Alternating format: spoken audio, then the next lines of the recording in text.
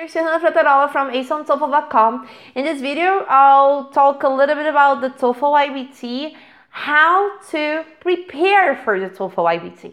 And I want to be very specific, and I want to talk about time limits. It's very important that you respect the time limits for each exercise. You must get comfortable with time limits. So, for example, if you're answering question 1, speaking question 1, you have 45 seconds to deliver your response. So it's not going to help you at all if you just allow yourself to speak for 2 extra seconds.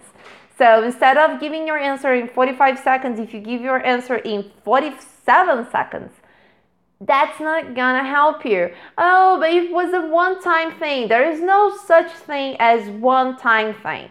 You don't get to record your answer again on the test. You have one shot. You must get it right.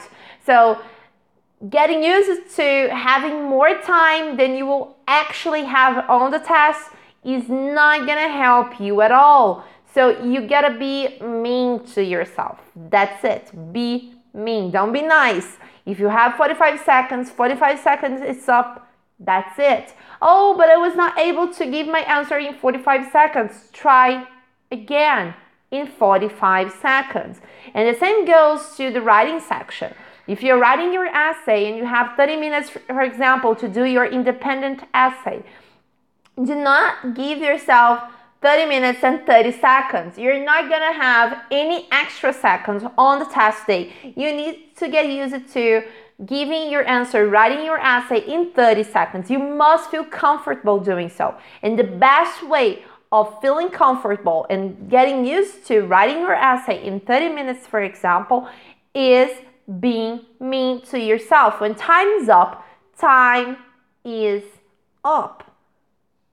By doing that, so you'll see that on the test day, you'll have no problem managing time because you'll be comfortable with the time limits for each exercise.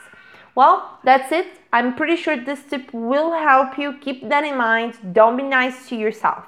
If you want more tips about the TOEFL IBT, exclusive tips, just click on the link somewhere around here and register. So I'll send you more tips.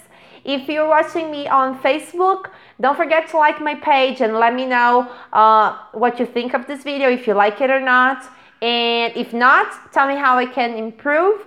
Also, leave your question below and I'll record a video to answer your question. If you're watching me on YouTube, don't forget to subscribe to my channel and also leave your comment or question below and I'll make a video to answer your question.